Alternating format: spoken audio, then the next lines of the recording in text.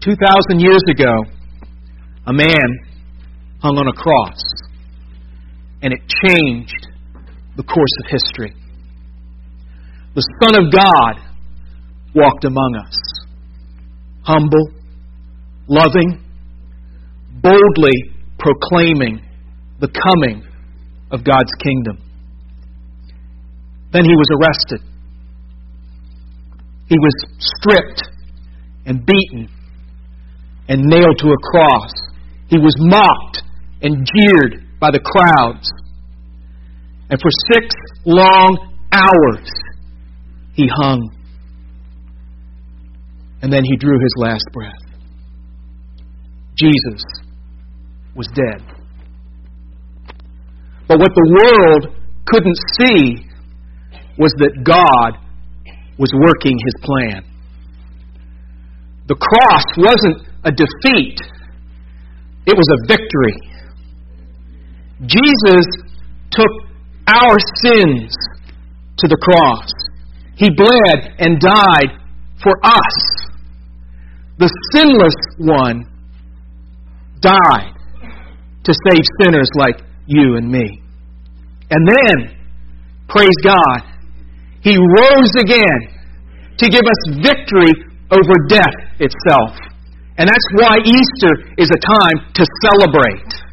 We remember all that God was willing to do and the price He was willing to pay so that we could have the promise of eternal life and a heavenly home.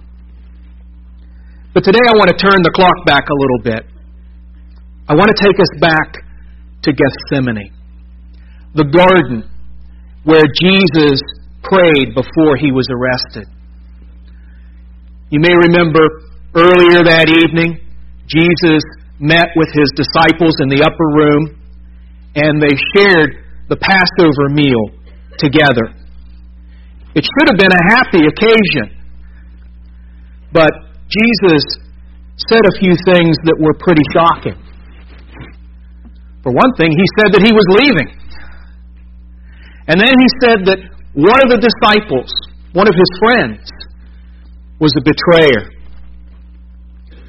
The disciples didn't understand, but Jesus did. Jesus knew exactly what was coming. He knew that in a few short hours, He would be facing the pain and the agony of the cross. And when the meal was over, He led the disciples to a quiet garden where He could pray. And He took His closest associates, James and John and Peter, and He pulled them aside and He told them, "My soul is overwhelmed with sorrow." And then Luke picks up the story for us. We'll be reading out of the 22nd chapter of Luke. And in all honesty, this may be the most important part of the story. This is where Jesus has to say yes to the cross. It's the hardest thing that He's ever had to face. And as we watch the things He did, and as we listen to the things He said, we can be encouraged. And we can be equipped ourselves when we face hard things in our own lives. How many of you know that life can be hard? Yeah, life comes with hard things. Every one of us will face hard things. It could be sickness, the death of a loved one, trouble on the job, money problems, a family crisis. But we can face those things with confidence because of what Jesus teaches us in this passage. As we go through these verses together, I want us to do two things. Number one, I want us to have a sense of wonder and awe and adoration as we consider everything that Jesus endured for us. And number two, I want us to see how Jesus gives us an example that we can follow when we come face to face with our own hardships. So, let's pick up the story. I'm going to make this tech work.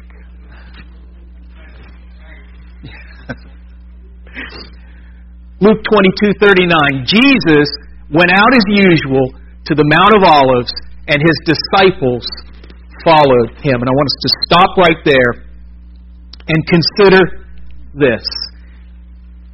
If we want to effectively deal with the hard things in our lives, we begin by surrounding ourselves with godly friends. Jesus didn't spend these last hours alone. He had His closest friends, the disciples. Now, these men spent 3 years together, going from town to town, preaching, teaching, healing. These men walked in the footsteps of Jesus. Nobody knew Jesus like these men did. And when the time came for Jesus to ready Himself for the cross, He invited these men. He surrounded Himself with these men. He told them He was hurting. He brought them with Him to the garden, and He told them to pray. Now, you heard me say last week that you are not an island. Remember? You were created by God for fellowship. You were created by God for community. And I don't know where the idea came from that we can be lone rangers. You do your thing, and I'll do mine. That's not God's design. You are part of a body of believers. You don't just come together for worship. You come together to live life. There's a wonderful scripture in 1 Corinthians chapter 12. Paul is describing the church, and this is what he says. There should be no division in the body, but its parts should have equal concern for each other. If one part suffers, every part suffers with it. If one part is honored, every part rejoices with it. What does that mean? When one of us hurts, we all hurt, and we come alongside so we can help. No one in the house of God should struggle alone. If you're facing a hardship or a struggle in your life, I want to encourage you to find a friend, maybe two, and ask them to pray with you. That's the beauty of the church. You don't have to carry the load all by yourself. There are men and women who can help you through it. That's what real fellowship looks like in real life. Now I want to take a minute and I want to talk to the men in the room. Okay, men, let's be honest. We're not very good at this. We don't like sharing, opening up, being honest and open. And you may say, well, that's not how I was raised. Or you may think that asking somebody to pray for you is a sign of weakness. But the truth is, that's exactly what the church is for. That's part of God's design. We minister through prayer. And if we don't ask for prayer as we go through hard times, we actually end up hurting ourselves. We wear ourselves out, and we don't have peace. So I want to encourage all of you, and especially the men, to be willing to share a prayer need if you have one. And if someone asks you to pray, that's a privilege. That's a God-given privilege. I suggest that you pray right then and there. I think that sends the message that says, hey, you are important. Your prayer need is important. And I would do more than pray. I would check back, maybe a quick text or an email or a note, and let them know, I care, and I'm still praying for you. Maybe even get together over a cup of coffee, share, catch up. It's about community, folks. When my dad died, I was blessed to receive so many texts and emails and cards, simple little reminders that people were remembering me in their prayers. And see, these things may be simple, but I can tell you from my own experience, they can be powerful. So let's be willing to step up and be the church. And it begins by surrounding yourself with godly friends. So Jesus heads off to the garden. He's with his friends. And here's what Luke says happens next. On reaching the place, he said to them, "Pray that you will not fall into temptation." He withdrew about a stone's throw beyond them, knelt down and prayed, "Father, if you are willing, take this cup from me. Yet not my will, but yours be done."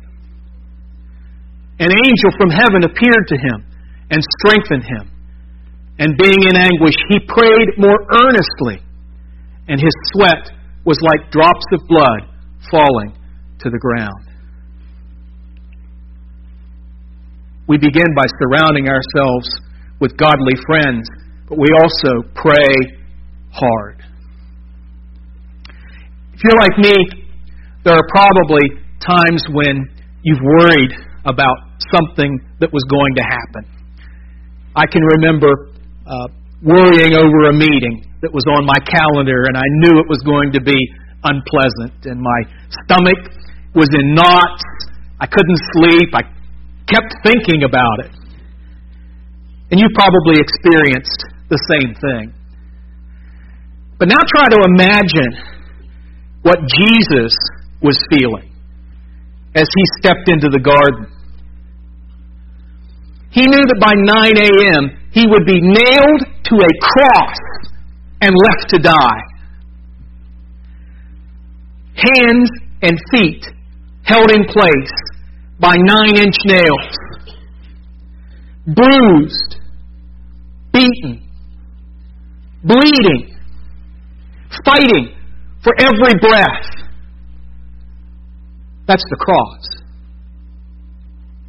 And not only that, but he knew that he would go to the cross carrying the weight and the guilt and the shame of your sins and mine. And he also knew that the Father, in His holiness, would turn away from the sin he was carrying. And for the first time in his life, he would be truly alone. And as he stepped into the garden, he could see a clear picture of the cross in his mind, and it drove him to his knees. He took all of those worries and struggles and fears, and he lifted them up in prayer. He prayed, and he prayed hard. If you're facing opposition in your life, whatever it is, wherever it's coming from, it should drive you to your knees. Your flesh will tell you 101 ways to respond, and they're all wrong. You're going to need wisdom to make the right choices, and your own wisdom won't be enough. You need to pray. You're going to need clear direction from God. You need to pray. You're going to need courage and strength. You need to pray. And look at what happened as Jesus prayed. An angel showed up, and he had one job: to give strength to Jesus. What an encouragement for us to know that God will meet us in prayer and He'll strengthen us. If you're physically tired, He'll give you strength. If you're down and discouraged, if your spiritual batteries are run out, He's there to build you up and supply what's missing. What impresses me so much about Jesus and His prayer is that He poured everything He had into His prayer life. You know, we can be so superficial in the way we pray. It's almost like a postcard. We don't really get to the heart of things. We just scratch the surface. But that's not how Jesus prayed. He wasn't leaving the garden until He knew that He was ready, until He knew that He was fully equipped and He had everything that He needed for what was coming. The arrest, the beatings, the whip that would tear into His flesh, the crown of thorns, the nails. Luke tells us that as Jesus thought about those things, He was in anguish. But He kept praying. When the going got tough, He didn't give up. He prayed harder. It reminds me of a story from the Old Testament. You may remember Jacob, the hero of the faith. The Bible tells us that Jacob had an encounter with the angel of the Lord. And the two of them wrestled all night. And when daybreak came, the angel said, "Let me go." And Jacob said, "That's not happening. I'm not letting go until you bless me." Jacob wanted a blessing. And see, it's a picture of tenacity. And that's the way that you and I should approach our prayer time. Pray as long as it takes. Pray with all of your heart and say, "God, I'm not leaving until I hear from you. I'm not leaving until I'm ready for what's coming." Jesus prayed hard. And I want us to focus on the heart of His prayer. This is verse 42. "Father, if you are willing, take this cup from me. Yet not my will, but yours be done."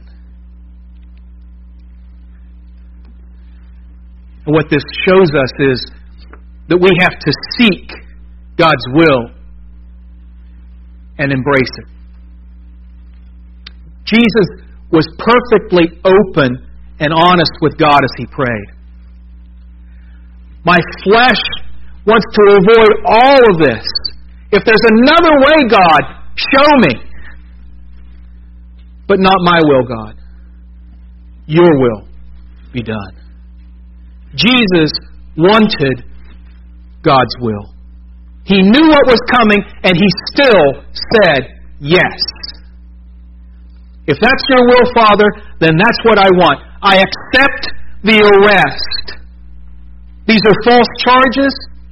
These men are liars, but I know it's part of your plan. The beatings, the mocking, the crown of thorns, even the cross. I accept it all, God. If we want to be like Jesus, we've got to come to the point where we want God's will, regardless of where it takes us. And that's one of the hardest things to do in our daily walk with God. It means giving up control. It means letting go. It means trusting God to know what's best and to do what's best. Think of life as a car ride. I would say, if we're honest, on our best days, we may be letting God drive the car, but we're backseat driving the whole way. You know what I mean. Hey, God, are we there yet? Why are we going so slow, God? Can't we speed up? I'm in a hurry. Or how about this one? I think I know a shortcut. And sometimes, let's be real, okay? Let's be honest. Sometimes we actually try to grab the steering wheel out of God's hands. We've got to trust God to do the driving. He's got the whole trip mapped out. He knows every road and every turn. He knows exactly how fast to go. Now, the truth is, we may not always like the route He's chosen. We'll go through some hardships. There may be twists and turns and bumps along the way, but God is using them for a greater good. I've shared this verse before. It's one of my favorites, and it's always helped me to understand God's will and to face the hard things in my own life. Romans 8:28. And we know that in all things, God works for the good of those who love Him and have been called according to His purpose. That's God's promise for every believer. Whatever you may be facing, God's in control. God's the one in the driver's seat, and He's working to accomplish good in your life. He's a good God, and He has a good plan. Jesus could say yes to God because He knew that God was good and faithful, and He knew that God was working for His good. Jesus humbled Himself, and He submitted Himself completely to the Father's will. There were no strings attached. There were no ifs, ands, or buts. Just a heart that said, whatever may come, God, Your will be done. And if we want to be successful as we go through our own trials and troubles, that's exactly what we have to do. Not my will, God. Your will be done.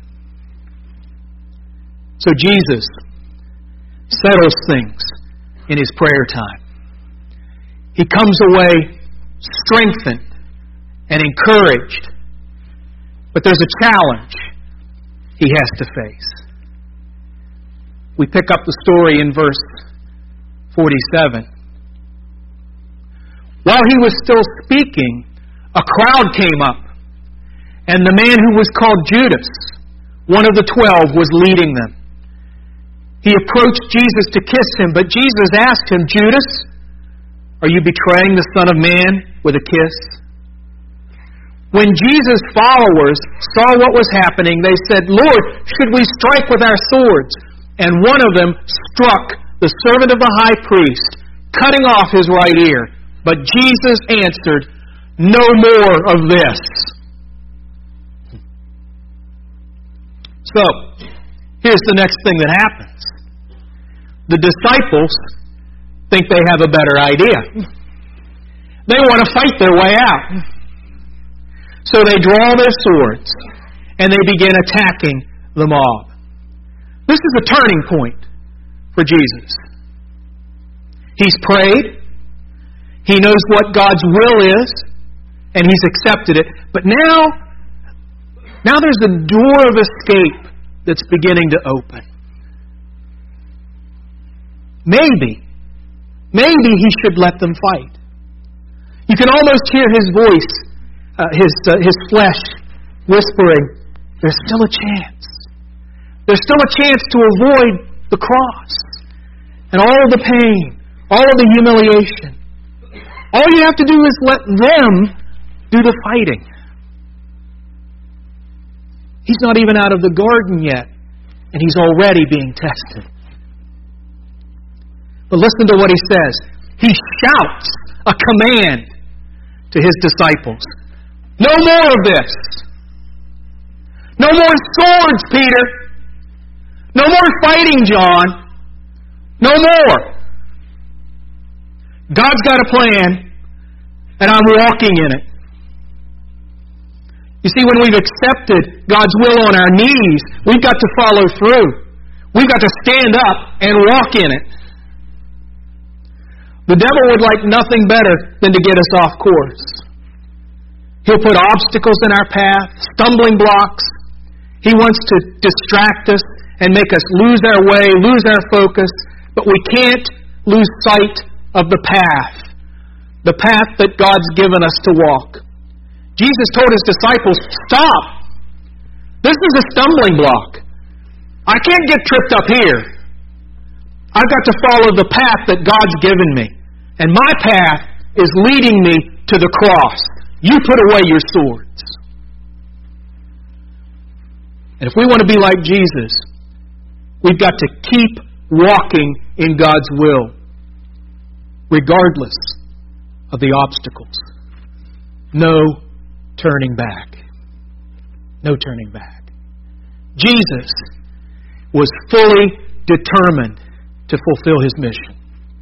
He was going to the cross, but don't miss what happens next. We remain faithful to God's plan. And He touched the man's ear. And He touched the man's ear and healed him. Even when we're facing hardship and opposition, there are still opportunities for us to minister. This servant, he was no friend of Jesus. He worked for the high priest. He was part of the mob that was coming out with clubs and spears. Peter took out his sword and he swung it and he hit this man in the ear and he cut it off. This man came looking for trouble and he found it. He got what he deserved. But Jesus didn't see it that way. Jesus reached out with His hand and He touched this man's ear and it was healed. Think about it. He was being arrested and He still stopped so He could minister to somebody who was in need. And He didn't stop there. As He was carrying His cross through the streets, beaten and bleeding, He ministered to the women in the crowds who were weeping. He gave them encouragement. And even as He was hanging on the cross, He kept ministering. He prayed for the people who were putting Him to death. He prayed for God to forgive them. And He ministered to His mom. Mary was at the foot of the cross. And He told John, take care of Mom. And He brought salvation to a thief. A man who was lost came to know Jesus in a saving way because He ministered from the cross. What an incredible example to follow. I'm not saying there's a ministry opportunity in every single hardship, but I am saying we should be watching. I am saying we should be listening. God can show up in amazing stained glass moments, but believe me, He can show up in the hard times too. Times when we're hurting and disappointed and scared, and He can open a door of opportunity for you to minister. I know a teenager who was diagnosed with a brain tumor, and she had to go through surgery to have it removed.